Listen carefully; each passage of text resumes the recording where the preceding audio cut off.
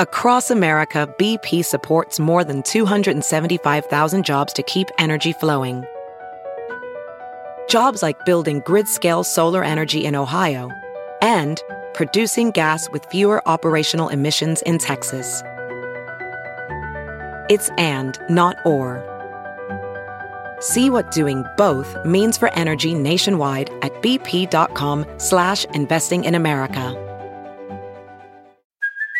Hey, it's Kaylee Cuoco for Priceline. Ready to go to your happy place for a happy price? Well, why didn't you say so? Just download the Priceline app right now and save up to 60% on hotels. So whether it's Cousin Kevin's Kazoo Concert in Kansas City, go Kevin, or Becky's Bachelorette Bash in Bermuda, you never have to miss a trip ever again. So download the Priceline app today. Your savings are waiting. Go to your happy place for a happy price. Go to your happy price, Priceline. The following podcast is a Dear Media production.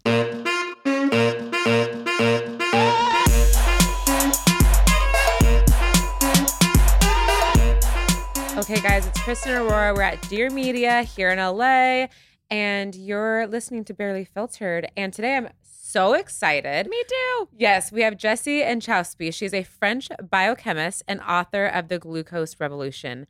Writing about the importance of balancing blood sugar for optimal health. She holds her bachelor degrees in mathematics from King's College in London and a master's degree in biochemistry from Georgetown University. After working in genetics at a then startup 23andMe, might have heard of it, Jessie started her now famous Instagram account, The Glucose Goddess, with over 1.7 million followers. So you are like a celebrity to me. I feel very stupid after reading that intro.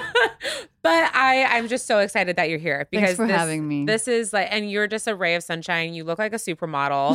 I mean, you're so she's cool. French and she's so chic. I'm just here to make science sexy, guys. Oh, I That's love the that. plan. You're nailing it. And I just love that we have a woman scientist here. Like, I mean, there's a lot of women scientists, of course, but it's like you've kind of merged the gap between like science and Instagram, which can have this kind of like, you know, just like trivial, stupid, like influencer. It's like, this is not an influencer, ladies. This is a scientist turned influencer. Influencer. And by the way, I think we need like many more scientists turned influencers. Like this is just a new space. We need way more. I love it. Well, if you think about it, it can be a blessing and a curse. People turn to social media for their information now. Yeah, so you have to be there. I learn so much, especially about health, because I follow all of the health accounts, including yours.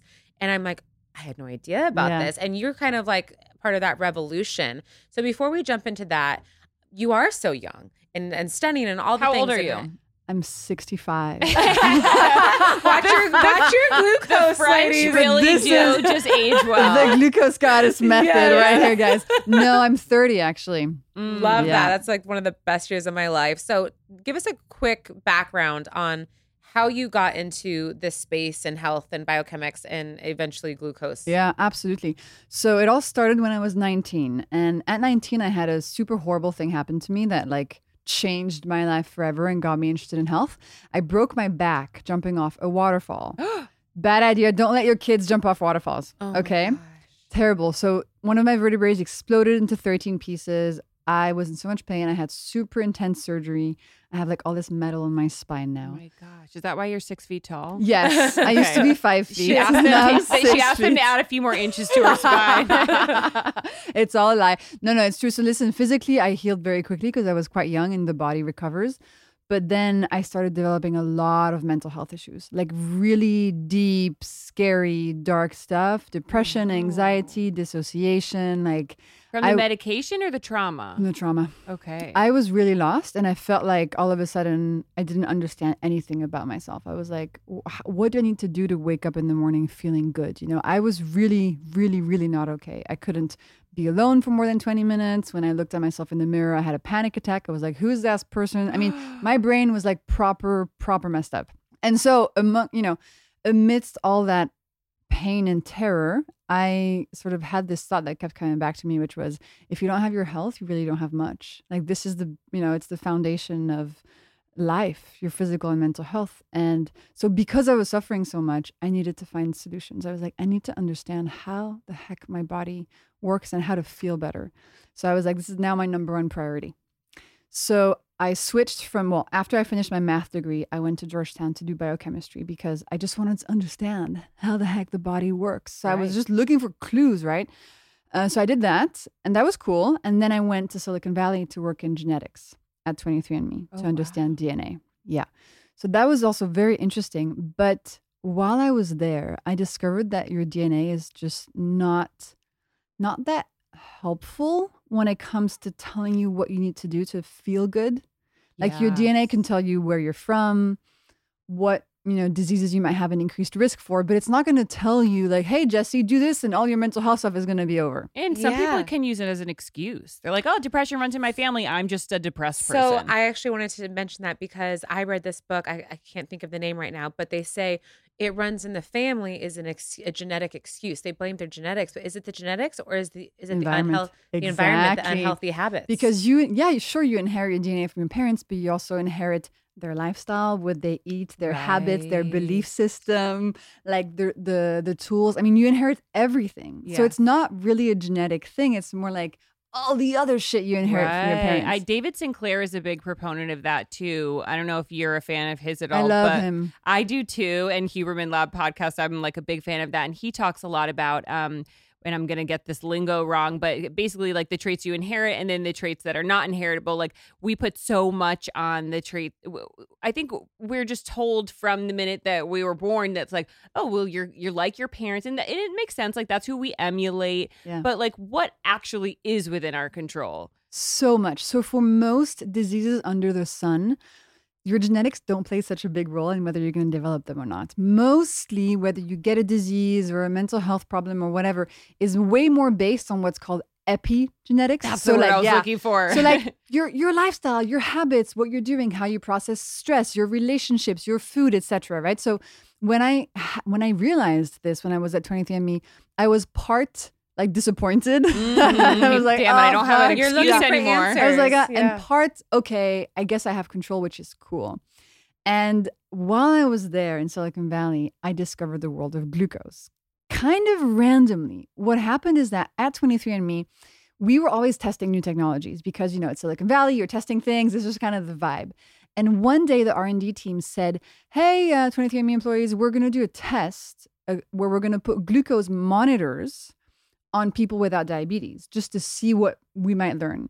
And so I was like, yeah, I'll do that. Just kind of out of curiosity for just figuring out what the fuck was happening in my body. And so a glucose monitor is a little white circular device that people with diabetes use to see in real time their blood sugar levels. So it's a medical device, right? And we put it on, 5 people, we put it on as people without diabetes. And this completely changed the game for me. I started seeing that the more glucose spikes I had, so we'll talk about what that means, but the more essentially like deregulated my blood sugar levels were, the worse my mental health was. Wow. So there's a direct correlation between glucose and mental health. I was even able to trigger one of these like dissociation episodes that I was suffering from for like 10 years. Oh, so you were still depressed at this time. Listen, I was like a high functioning, like broken mental health person. Clearly, because you had just gotten all these degrees. It's like, I was high functioning, but I could never be alone. Oh, okay. I could never spend like one night in a house by myself. Like impossible. Because I was so terrified of my own mind. So I was highly distracted. I was like doing things, achieving stuff in a way to just not be alone with the pain because I just didn't have the tools. Mm-hmm. I wasn't ready to like heal it, Can you tell our listeners what glucose is? Absolutely. In layman's term. Absolutely. So glucose is your body's preferred energy, your body's favorite energy. So every single cell in your body uses glucose to do stuff. So right now, our brain cells are using glucose to think. Our tongue cells are using glucose to move and speak. Our heart cells to pump blood. Like every single nook and cranny in your body needs glucose just to do stuff. And the main way that we give this very important glucose to our body is through food. Specifically through 2 types of food. Starches, so that means like bread, pasta, potatoes, rice, like things that are starchy. Mm-hmm. Oats is another example.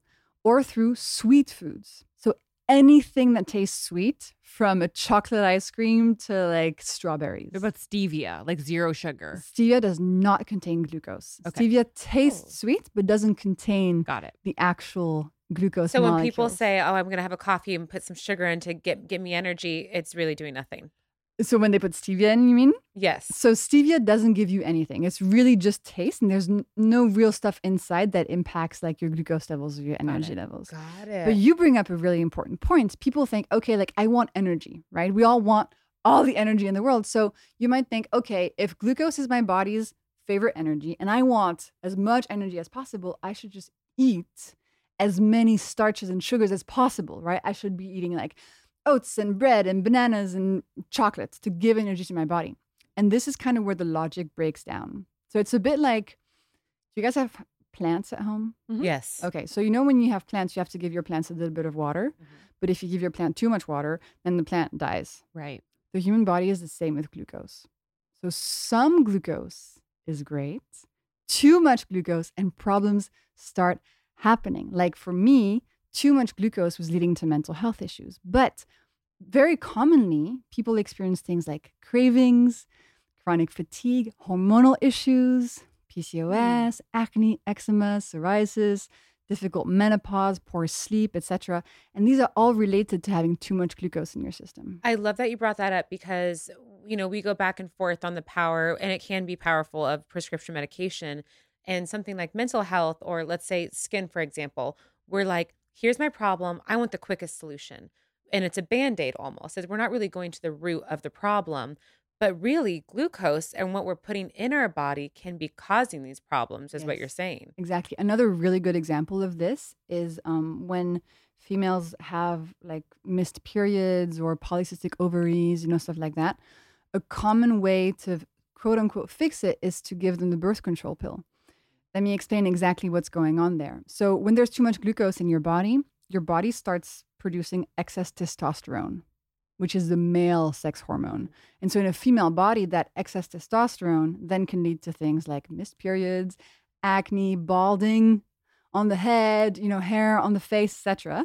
And so when you see that, sometimes doctors say, oh, just take the pill because the pill contains female hormones and it's going to bring that balance back. Right. And that can bring relief to symptoms for sure, but it's not solving the underlying issue of like, there's just too much testosterone. I know so many women on spironolactone, which is it's a drug that basically blocks the testosterone from like entering the cells in your your hair follicles. So like the acne, because maybe you're having too much glucose, is causing you to have breakouts. So it just puts a Band-Aid on the problem. Totally. Exactly. And then a lot of women who have been on the pill for a long time to like manage that, and then they want to have a baby and they stop the pill and they're like, fuck, I'm not getting my period, And that's probably because the underlying issue of too much testosterone because of too much glucose hasn't been fixed. So so I'm not going to let you sit here today and tell me that I can't have sugar. No. So we're going to have to get to this point right away. And we all know that we need sugar to live. And I follow an account called I Quit Sugar. I don't know if you follow her too. She's an Australian woman who's like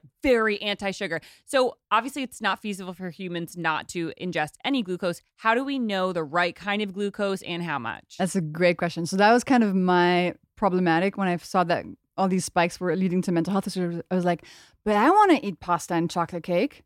Like, I don't want to give like, I'm French. I need a baguette. I'm like, I'm like, okay, I'm not giving any of that. And a croissant. I mean, listen, you could do something where you never eat any starches or sugars ever again, right? And your glucose would be steady, but that's just not a life I want to live personally. So I was like, okay, let me find a way to eat all the glucose I want without creating these spikes so that I don't harm my physical and mental health. And this is where the glucose hacks come in. So I read, thousands of scientific studies, and from them, I summarized these 10 principles that allow you to eat everything you love while balancing your glucose levels so you don't get all these issues. Oh, thank you so much You're for welcome. doing that. And by the way, important thing to note is that the vast majority of us have glucose spikes on a daily basis, even if we don't have diabetes. So that's important to know. The studies put that number at about 80% of the population. Okay, so the hacks, let's get into them. Yes. Do you want me to start with breakfast or food order? Can we do the 10 down the line? Yeah, we can do them. Which one do you want me to start with? Start with breakfast. Okay, breakfast. Okay, breakfast is very, very important in regulating your glucose levels for the whole day. So if you have a breakfast that causes a glucose spike, you're essentially starting a roller coaster for the whole day. Right. And a lot of people say, I'm addicted to sugar. Actually, what's going on is that probably their breakfast glucose spike is causing this roller coaster that's making them feel like they need sugar every 2 hours. So what you do is that in the morning, you have a savory breakfast instead of a sweet one. What would be a savory breakfast, So, ideally? A breakfast that is based around protein with some healthy fats, a little bit of fiber if you can. And then if you want like starches and sugars, that's for taste only. So for example, a good savory breakfast would be like a 2-egg omelet with feta and tomatoes and maybe a little slice of sourdough bread if you want. Maybe some Greek yogurt with some berries, some nut butter, maybe like a little chickpea situation. Like anything that is based around protein is going to keep your glucose level steady. You can do like smoothies with protein powder. What were you going to say? I was just going to say, so I intermittent fast. I was going to ask about intermittent fasting. I don't eat actually in the morning because and I've told this to a lot of people. So I told you before they listened to the Huberman Lab podcast. Yeah. He talks about, and so does David Sinclair. They talk in the world of longevity, they are pushing intermittent fasting as a way to kind of, I don't know, keep us younger and more healthy. And what I found for me that works is if I just have a coffee with like a little bit of milk, and then I don't eat till noon, like that works for me. But I know other women who have lost periods trying to intermittent fast. So 2 things here. One, it's very clear from the science that we should not be eating every 2 hours. Okay, it's very clear that going longer periods without eating is really good. So it's much better to have like 2 meals a day instead of like 8 meals a day, right? What's really important is how you break the fast.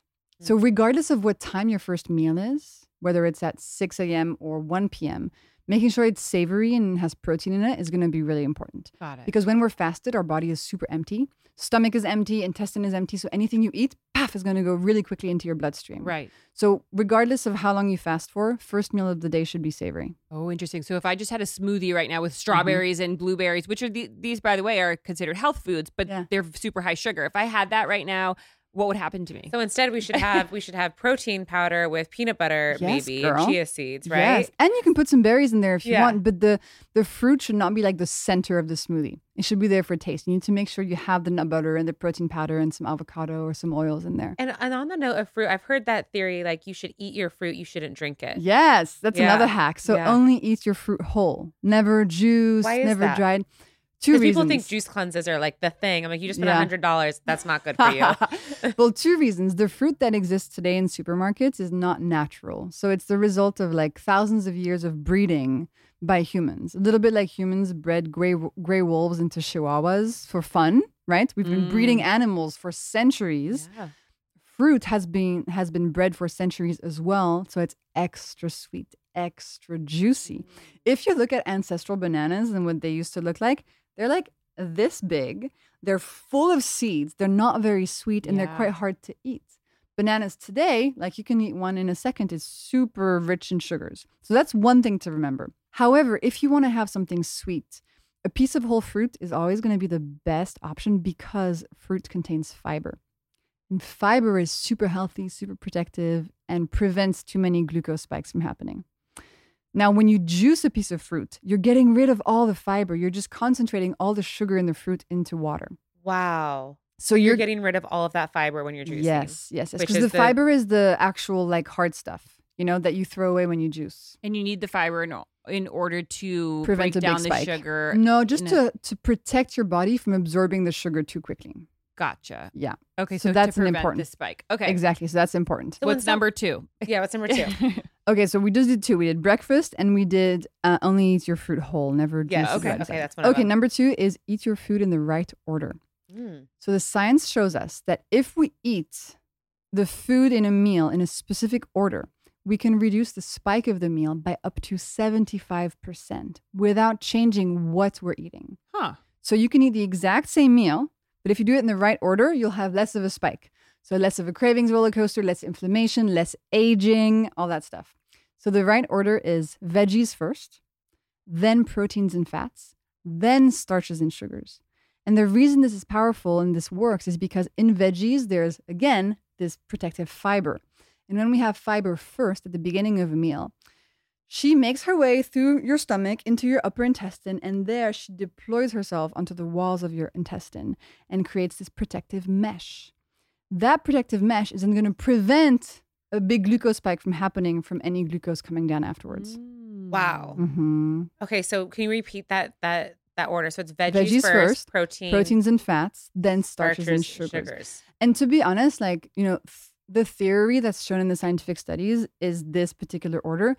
You don't need to, like break up your meal and be super strict about it. We just have to remember kind of generally, okay, veggies first and carbs last. Yeah. So that's the general principle.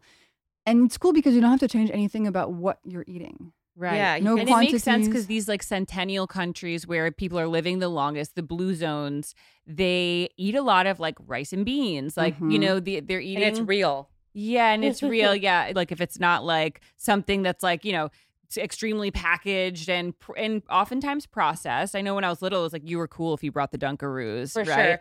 Well, I always think about also like the Chinese culture. I really want to start learning more about ancient Chinese medicine. I'm like, these guys live till 100. And you think about what they eat and it's chicken or like some sort of with spices and whatnot, rice, green tea. Lots of veggies. Fermented foods. Yes. Mm-hmm. It's wild. And so what are your thoughts of the food quality? I'm so hypersensitive and a little disgusted about what we're spraying on our food. How can we trust the food, and where can our listeners go to feel like they're eating the right stuff? Yeah, it's a really good question. To me, like the food landscape today, it's just a minefield. It's really difficult to just make sense of it. What I want to arm people with are these principles that allow them to still eat kind of whatever food they find, but using the hack so it creates less of an impact on the body, right? Same thing for sugar. Like sugar is everywhere. Candy is everywhere. Cakes are everywhere. Like all this really sugary food is everywhere. So I don't think it's possible to just say like never eat sugar ever again. Or for kids, right? I don't think it's possible. I think we need to be like, okay, sugar is going to be a part of our lives. It's part of our culture. It's part of celebration. Let's find ways to eat it in a way that causes less harm. So we're moms. We both have 2 kids. Obviously, I've got another one coming. As moms, I sense this. I don't know if you do too, but there's this like mom wave of kind of starting to look at ingredients and be like, what's that? What's that? What's this? So we're trying to, of course, set our children up to be as healthy as possible. So what are tools? I mean, would we just follow the same hacks with our children? Absolutely. All 10 of them. Okay, so let's get to number 4 then. Yeah. Okay, let's get some more. So the food order is one, but then out of this food order, I created another hack, which is called just have a veggie starter at the beginning of your meals. So add a plate of vegetables as the first dish of your meals and try to make up about like 30% of the meal. But the fact that you have it before everything else is really important because it helps that fiber create the protective mesh that's going to help your body process the meal. So even for kids, right, you can start by giving them like some, baby carrots with some hummus or something like that as they're waiting for a meal so that they prepare their body to process that meal in the best way possible without creating too big of a spike. Now, let's talk about sugar and the hacks specifically around sugar. So what are the ways we can eat sugar in a way that's less bad for our health? So number 1, never have sugar on an empty stomach. Always after a meal. Wow. Because for your brain, it's the same. You're getting pleasure in both cases. But for your body and your glucose, it's completely different. Sugar on an empty stomach, again, when your body is very empty because you're fasted, the glucose goes from mouth, stomach, intestine, blood, super, super, super quickly. Nothing to slow it down. If you have that same sugar, let's say, I don't know, a cookie, a slice of cake, a fruit juice, whatever, Fruit Loops, after a meal, because of all the rest of the food in your digestive system, those glucose molecules are not going to arrive as quickly into your bloodstream. Therefore, they're not going to create as big of a spike. And with a smaller spike, there's also fewer consequences on your mood, on your energy, on your cravings, on your sleep that night, on your hormones, etc. So that's a good one, especially for kids. Yeah. I think about, especially, and we can get back to the hacks, but I think of my dad, honestly. He's 60-something years old, and I think it's very common in that generation. They're kind of stuck in their ways with food. I have no energy, or I have this going on, or my hand's numb, my back hurts, I'm falling asleep on the couch. What can I say as a daughter to, how do I, you can't make someone change, But what do they just also follow the hacks? It's universal. I mean, How receptive would your dad be though to this information? Would he know, be a he's bit like, I don't Italian. know? Yeah. I try. I'm like, here's magnesium, here's this, but I always tell him it's what you're putting in your body. And he's probably doing it especially in the wrong order. Well, he's Italian, you say? Yeah. Okay, so remind him that in Italy, antipasti is the tradition, which means like this starter at the beginning of your meals, and usually it's vegetables. Yes. So be like, Dad, like don't forget your Italian roots. Like remember to have the antipasti, you know, the roasted eggplant, the roasted zucchini at the beginning of your meal. Just kind of make him feel like, you know, he needs to remember to do that because he's Italian. For sure. And because like that generation, I just feel like they turn to medication. They don't want to acknowledge that what they're putting in their body is having a direct effect on their mental and physical Maybe health. it feels overwhelming or just like they don't want to deal with it. Yeah, there's definitely a lack of education, I think. Yeah. But that's what's cool about our generation is I feel like people are so educated. curious. We're more open, and I'm also just thinking of. I know the longest lived people are actually from Japan, and there's a couple other blue zones. But when you think about Japanese food too, it's typical to have like pickled vegetables before the meal, which gives you the fermentation, which gives you the fiber. Wow. Yeah. Does your dad read it all? Books? No. Okay. No. I'm just trying to lead by example as best I can. So I'm listening to everything that you have to say. I Because feel my you. biggest thing, my goal is I want to live to 100. I am all about longevity. So again, is this back to the hacks? I mean, what can we do? How does it affect the aging process with Yes, sugar? this is cool. So from the moment you're born, you start cooking on the inside biologically. And then when you're fully cooked, you die. Love that. Like a chicken in the oven. Seriously, Yeah. that process of cooking is called glycation. And it's actually the same as aging. So when scientists look at the cartilage of babies, it's white. When you look at the cartilage of somebody who's under 100 years old, it's brown because you've been browning and cooking on the inside. Oh, wow. And this process of glycation, the more it happens, the more aging is happening quickly in your body. And you see that on your face with wrinkles. And also on the inside, your organs are slowly aging and shutting down. The cool thing is, while we can't stop that process, through balancing our glucose levels, we can slow it down. Because the more glucose spikes we have, the faster glycation is happening. And you might notice those two words sound a bit similar, glucose and glycation. It's because lots of glucose molecules increases glycation in the body. So it makes you cook faster. So, you know, there's many things that impact aging and health, but making sure your glucose levels are steady is, to me, the sort of foundation in the house. Like you need to have that under control so that then you can start layering on other stuff. It's really, really fundamental. Wow, that is really cool.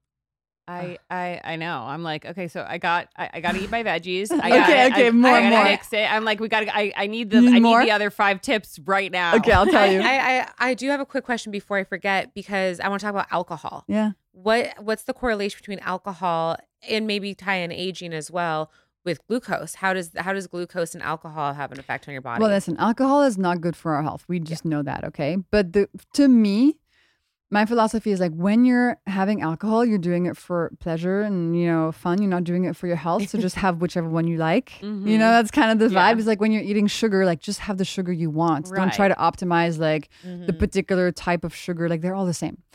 So they really are, because I know about the glycemic index and that like if you eat a sweet potato, your crash is going to be less intense than if you eat like white rice. Yeah, and actually what I meant sugar is like actual sugar, like coconut sugar, white sugar, okay. brown sugar, The real agave, straight maple. thing. Yeah. When I say sweet potatoes, for me that's more starches. Oh, because okay. they're not actually like they don't actually have sugar in them. They have Got it. glucose, but it's a bit different. Okay. So when it comes to like alcohol or real, you know, sugar to put in your cake, like pick the one you like. Right. But if you really want to know, the best alcohols for your glucose levels are wine, so any color, sparkling, whatever, and then hard alcohols mixed with soda water.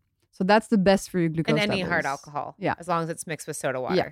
And then the worst ones for your glucose levels, and it kind of makes sense, are like cocktails because they have extra sugar in them. Pina colada. And that's the hangover too. Yeah, but also again, like to me, if you're having a drink, like just drink whatever you want, you know, it's not in those moments that you're optimizing for your health. Personally, that's how I feel. Yeah. Yes. I agree. I love that you like live a balanced life and you're not like I'm perfect. And you have to live this perfect life. It's not sustainable. Listen, sometimes it's Sunday morning and I wake up and I want chocolate ice cream for breakfast and I just have it, and I don't do any hacks and I'm just like, fuck it. I'm just going to watch Netflix and have chocolate ice cream. The consequences are worth it. Yeah, because we also need to have fun and enjoy our lives. The point is not to become so stressed out about all this that you actually don't enjoy your life. Right. Because that's also not great. And I think a hot topic too that people are starting to get into is brain health and starting to take nootropics and just, seeing the long-term effects of Alzheimer's and all of that. What are the effects that glucose have on your, we talked about mental health, but physically the brain itself? Brain, yeah. So your brain has a lot of brain cells in it, and those cells feel the glucose spikes, just like every other cell in your body. So with every spike, you increase inflammation in the brain, you increase aging in the brain. And the most common symptoms of having a lot of spikes in terms of your brain are feeling brain fog. I don't know if that's something you've ever experienced, just feeling like your memory is a bit off. You're just like, ugh. Everything's a bit slow. That's actually often caused by a lot of spikes in the brain that slows down how quickly the information goes from neuron to neuron. That is actually like you kind of feel that slowness of the signal. Yeah. And then long term, we now know that glucose levels are very tightly linked to dementia and Alzheimer's. Some scientists even call Alzheimer's type 3 diabetes. Oh, wow. Because it's so connected to your glucose levels. Yeah. So if you want to help your brain, it's clear you need to balance your glucose levels. It's very, very important, short term and long term. It is incredible from this conversation. I'm learning that glucose affects everything. Exactly. Absolutely everything. So if you can attack that, you can help multiple areas. It's the foundation. Life. I always say to people, listen, if you could feel better than you currently do in any way, you need to learn to balance your glucose levels because, again, it's the foundation. And so many things fall into place once you do that. And how do you track? I mean, because you mentioned that device, which is a medical device. I'm sure you can't just go pick it up at CVS or anything like that. How do we know? Of course, we follow your hacks. How do we know we're on the right track? You feel it. You feel it? You feel it. You don't have any more cravings. You have steady energy. Your brain is clearer. You're like, oh, wow, I'm pretty sharp today. Like, you just feel it. You sleep better. Your skin clears up. Like, most people tell me, within a few days, they're like, oh, wow, I actually feel different. And is there a crash? Like, it's kind of like is there a detox process if you commit? No, because again, my philosophy is very slow and permissive. So it's not about like, don't eat sugar ever again and only eat vegetables. It's like, okay, eat sugar, but use the hacks so that over time you're going to want less of that sugar.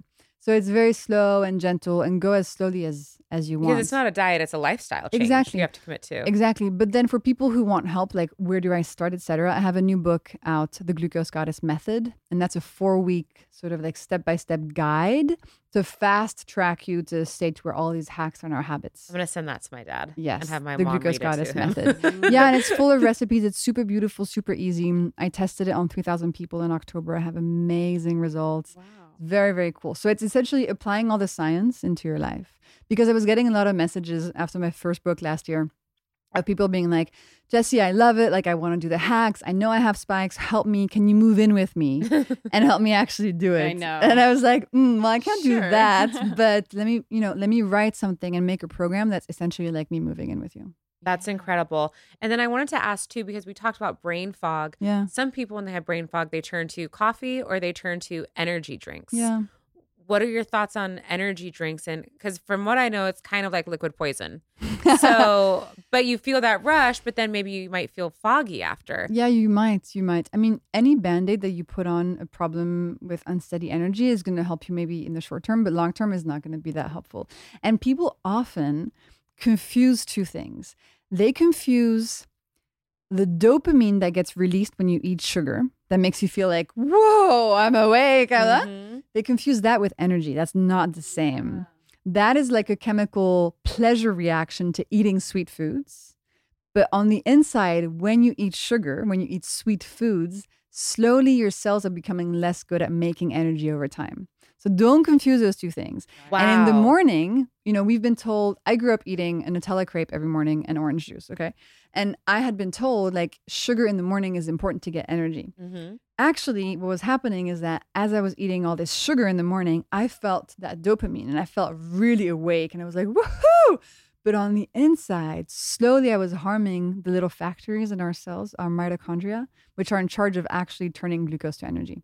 So over time I started getting like really chronically fatigued, yet I was still eating all this sugar in the morning. So it didn't really add up to me until I learned all this science. I was like, oh, it's not the same thing. Yes, I feel like we've all been there, and an artificial energy will reveal itself to you soon because the crash is coming and you feel it. But I do think that our listeners want to hear the other hacks. Yeah, let's do it. And I want to hear those from you. And then I want to hear your take on Ozempic, which I know is something everybody is doing right now who can get their hands on it and have the money, which has a lot to do with glucose and losing weight.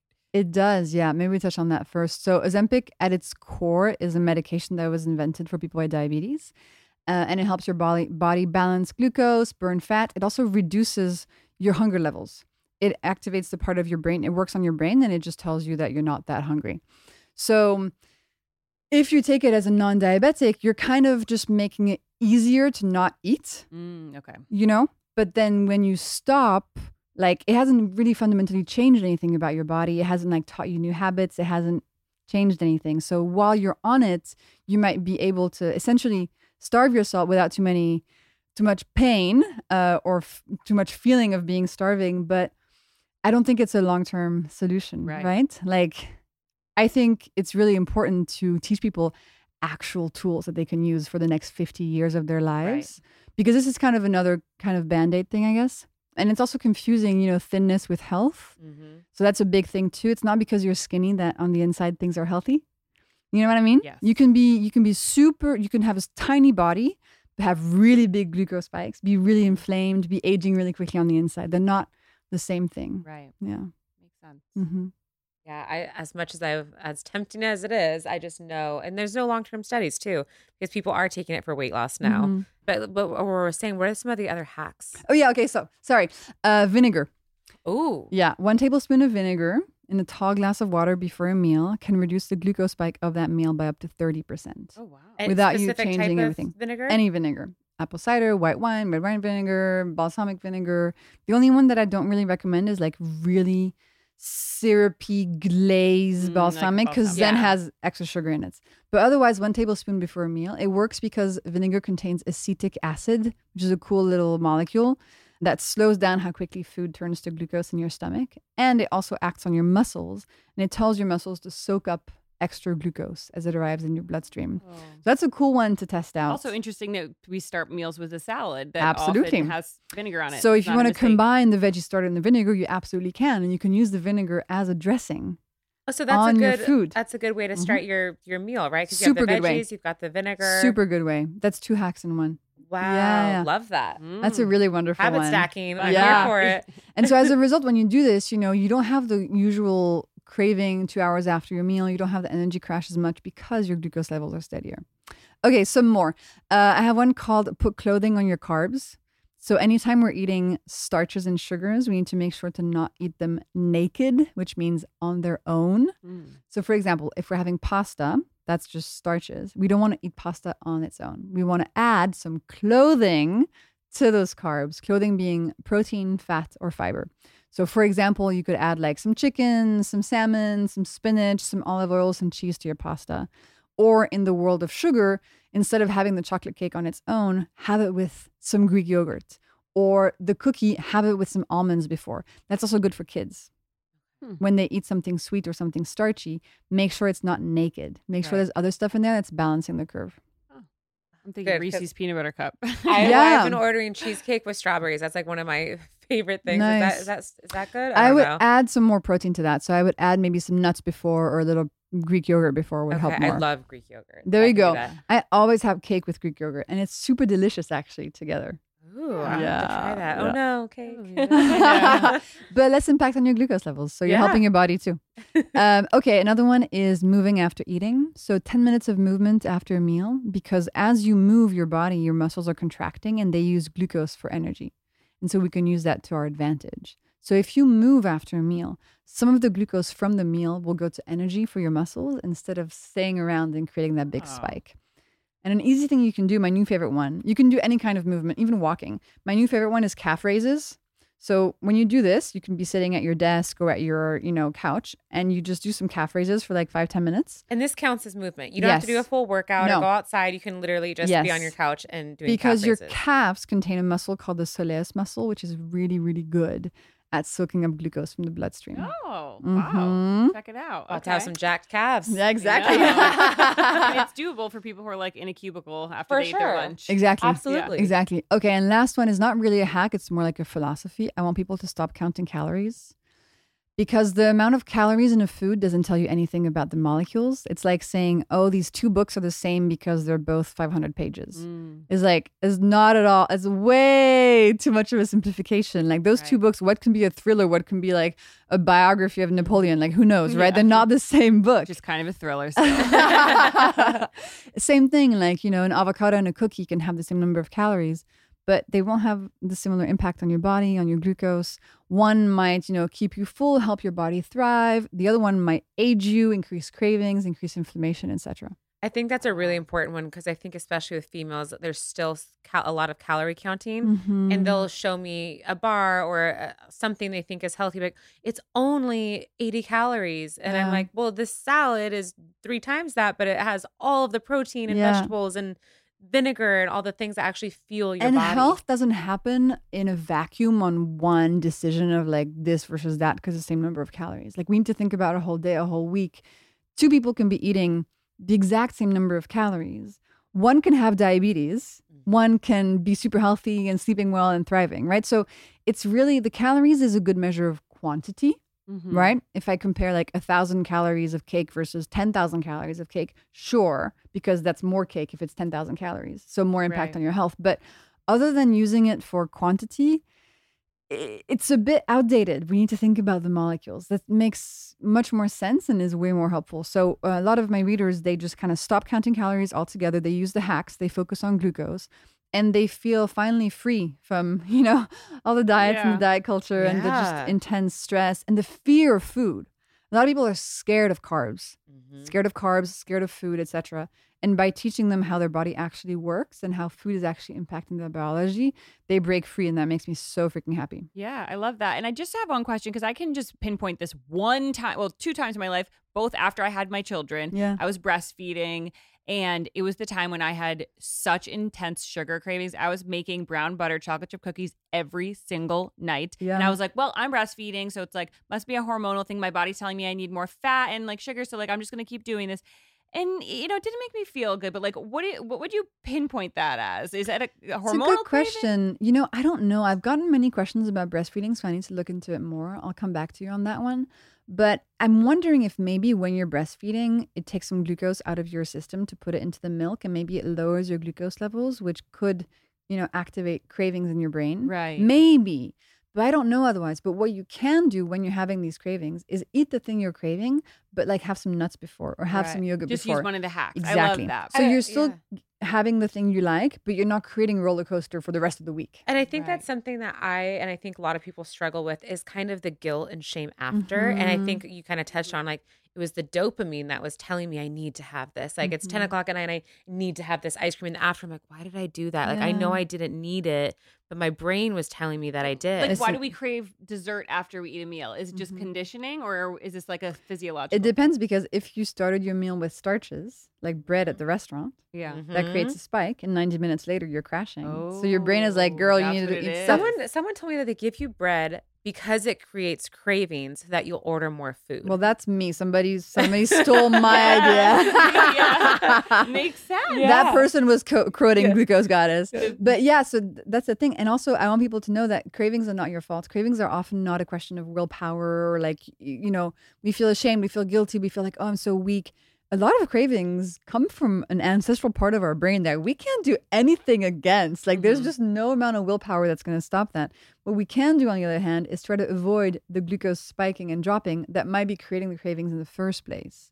And so often when you just say, okay, I'll eat whatever I want to eat, but I'm going to add these hacks into my life, slowly the cravings dissipate because you're no longer on that roller coaster. And you're like, oh my God, I don't have cravings anymore. And I didn't have to like use willpower. Amazing. And I'm going to urge all of our listeners to just try the 10 hacks. And how quickly are they going to see a different result? A few days. A few days. It's very fast. So try the 10 hacks for a few days and then and let us know your results. Let us know how it goes. How you feel, if it's made any impact. There's no better investment than yourself. Absolutely. So what do you want to give us a pump-up speech for our listeners to feel motivated to start implementing these hacks? Okay, I want you to know that this is very easy. This is not going to ask you to restrict anything. It's not going to ask you to count calories. You can still eat everything you love. You're probably going to eat more food than usual. And it's going to completely change your life. You're going to feel reconnected to your body, like your body is now your best friend. You're going to say goodbye to diets forever. And you're going to join, millions of people in the community and millions of readers who have transformed their lives for the better. And then you actually become who you truly are on the inside. A lot of us think like, oh, I'm just somebody who's cranky. I'm just somebody who has cravings. I'm just somebody who has bad skin. I'm like, no. Those symptoms are messages from your body trying to be like, hello, there's glucose spikes happening. Hello, help me. Yeah, I love this. Yeah, so use the symptoms as messages. Be like, okay, I'm going to help your body. We're on a team now. We're going to break free from all this crap so we can actually go after the things we want to go after. We can live our life in the best, loving, expansive way that we want. So the Glucose Goddess Method, my new book, is your fast track to this new life. All science-backed, amazing recipes, super freaking simple. And get it and change your life. And when does that come out? May 2nd. I'm so excited. You got me. I have chills. I love that you said take your body back and that we're a team. Yes, we're working together. Yes. And on that note, thank you, Jessie, for being here. Thanks, ladies. You were awesome. Oh, thank you.